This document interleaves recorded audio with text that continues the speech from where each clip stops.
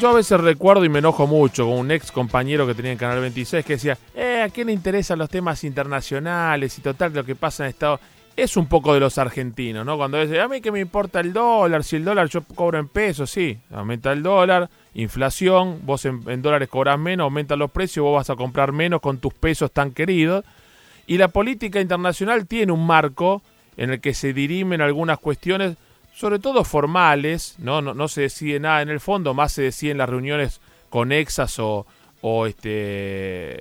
complementarias de cancilleres, de grupo de trabajo, pero hablan los presidentes más importantes, el presidente anfitrión, Donald Trump en este caso, estuvo Nicolás Maduro, estuvo el presidente de Colombia, todos pasaron por ahí. También pasó nuestro señor presidente, Mauricio Macri, que el primer día estuvo hablando ante la Asamblea General de Naciones Unidas, y yo digo, vamos a hablar con algún especialista que conozca de estos temas, que maneje el lenguaje de las relaciones internacionales, de la diplomacia, y qué mejor que hacerlo con mi querida amiga, profesora, ella licenciada María José Otero, licenciada en Relaciones Institucionales, a la vez abogada especialista en Derecho Internacional Público, directora académica de la carrera de Relaciones Internacionales de la Universidad de Palermo, donde compartimos allí, por supuesto, muchas horas durante la semana, y ella me ilustra y me cuenta cosas de la diplomacia y yo aprendo. Digo, ¿por qué no salís un rato en la radio, Majo? Y la llamamos a ella. Licenciada, ¿cómo le va? Mario Caira la saluda. ¿Cómo anda? ¿Cómo le va, Mario? Muchas gusto, gracias por toda la presentación. Sé que fue una semana de mucho movimiento porque usted es una apasionada de lo suyo y analizó todos los presidentes, todas las reuniones, tiene reuniones en las embajadas, pero vamos a lo nuestro. ¿Cómo estuvo el discurso del presidente Macri desde lo diplomático? ¿Cumplió con lo que es lo protocolar? ¿Hubo fondo, hubo forma, hubo las dos cosas? Bueno, a ver, cumplió, no inició con lo protocolar. Creo que el presidente Macri no inició con lo protocolar. Bueno, no sé si hay que hacer un marco de lo que, vos comentaste recién, lo que es la Asamblea General de Naciones Unidas, el inicio de la 73ª sesión ordinaria, donde se juntan, es el momento de los 3 días del año donde hay más mandatarios del mundo, porque de los 193 países en general va un porcentaje elevado. Bueno, volviendo un poco a la pregunta, el presidente Macri comienza hablando de Argentina, comienza hablando de Argentina hacia adentro, y ahí hace un poco de ruido porque en principio, cuenta al mundo que Argentina está realizando cambios profundos, que no es fácil, pero que no hay atajos y que estaban las condiciones para un desarrollo equitativo, cuando en realidad él tendría que haber comenzado, con Argentina en el mundo y no Argentina hacia adentro. Pero bueno, esto responde a tu pregunta respecto de lo protocolar o, lo diplomático, ¿no? Luego sí continuó con la línea de presentar muy brevemente, fue muy breve el discurso del presidente Macri, muy brevemente algunos puntos de la política exterior argentina o algunos puntos de la inserción internacional de Argentina, a donde quiere focalizarse.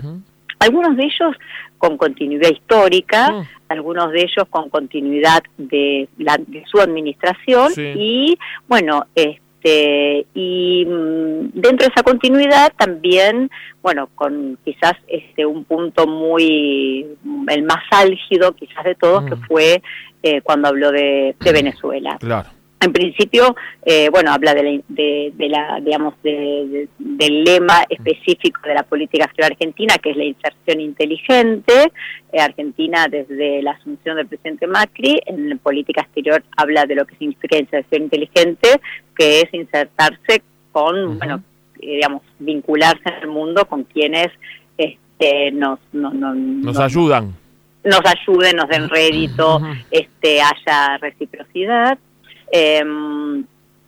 Ahora, qué fuerte, Majo, disculpame, ¿no? Por un tema... Sí, no, está bien. Sí. 5 países, solo 5 presentaron ante la Corte Internacional un pedido... Ante la Corte Penal. Un pedido de investigación por supuestos crímenes de lesa humanidad contra el gobierno venezolano. Eso es gravísimo, ¿no? Sí, es muy grave porque ahí es donde yo iba, ¿no? Porque, bueno, si bien el año pasado el presidente Macri no asistió a la vicepresidenta Michetti, ya ella había iniciado un pedido de Venezuela, de recapacitación.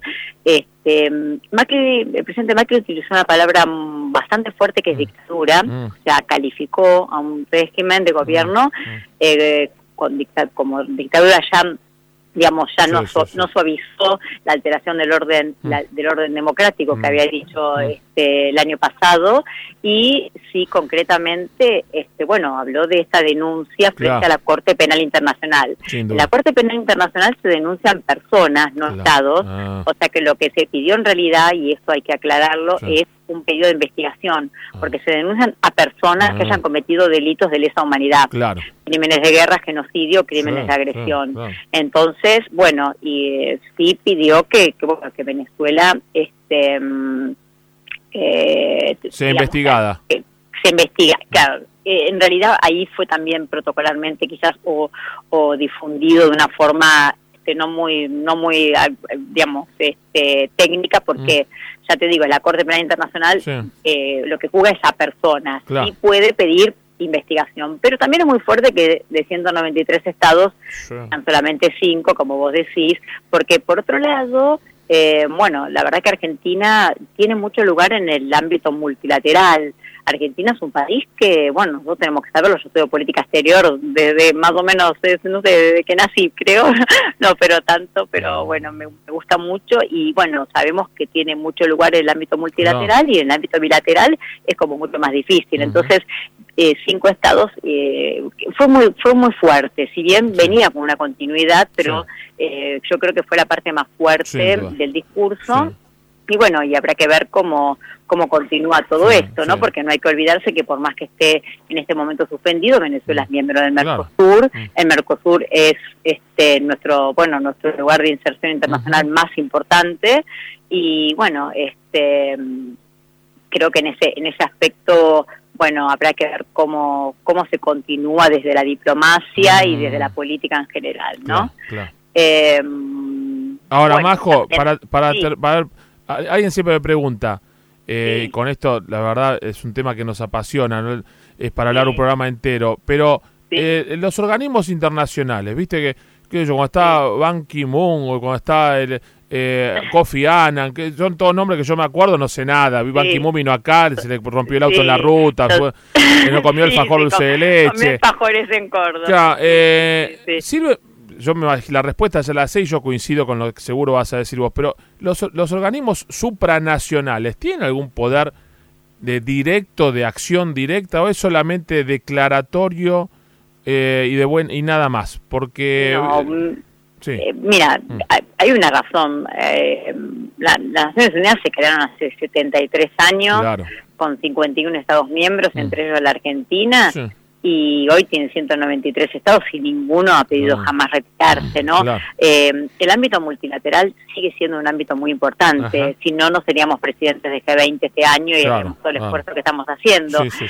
Para países como Argentina, mucho más. Es verdad que hay dos corrientes en las relaciones internacionales, y yo quizás por mi formación también jurídica, mi corriente es más institucionalista. La corriente realista te dice que no, que el poder, digamos, que el verdadero poder pasa por otro lado, y que si realmente quienes tienen las armas o quienes tienen el PBI más alto deciden algo, lo que se deciden las organizaciones internacionales no vale. Pero la realidad es que hay más organizaciones internacionales que países en el mundo. Los estados quieren ser miembros de las organizaciones internacionales, y especialmente esta vitrina que es el inicio de la sesión ordinaria de la Asamblea General de Naciones Unidas, es una vitrina que los estados utilizan mucho para hacerse ver, ¿no? Sí, Majo, para terminar y convocarte, ya te comprometo para la próxima, fines de noviembre, G20, entonces vas a ser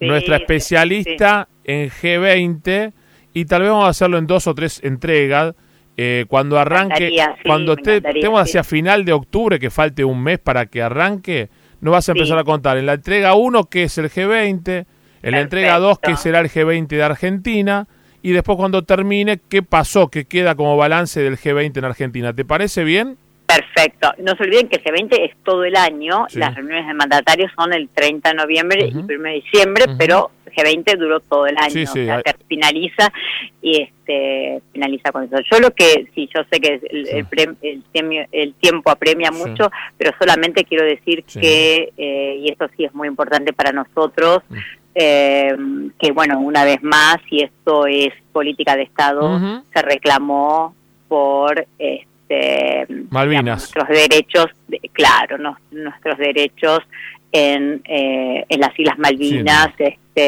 y resto de islas que la acompañan, y los espacios marítimos, y eso me parece que no lo puede negar ningún jefe de Estado argentino frente a Naciones Unidas ni a ningún organismo internacional. Así que bueno, yo esto sí o sea, me gustaría cerrar con eso, porque bueno, si bien es un lugar común y muchos dicen, bueno, pero no sirve para nada, sí sirve porque es tener el tema de Malvinas, bueno, digamos, en el tapete siempre, ¿no? En buena hora. Me parece que tiene que ser así. Bien, licenciada, un lujo tener en el programa, ya la comprometo para dentro de un mes más o menos a empezar con el capítulo G20, Un gusto. Un beso grande.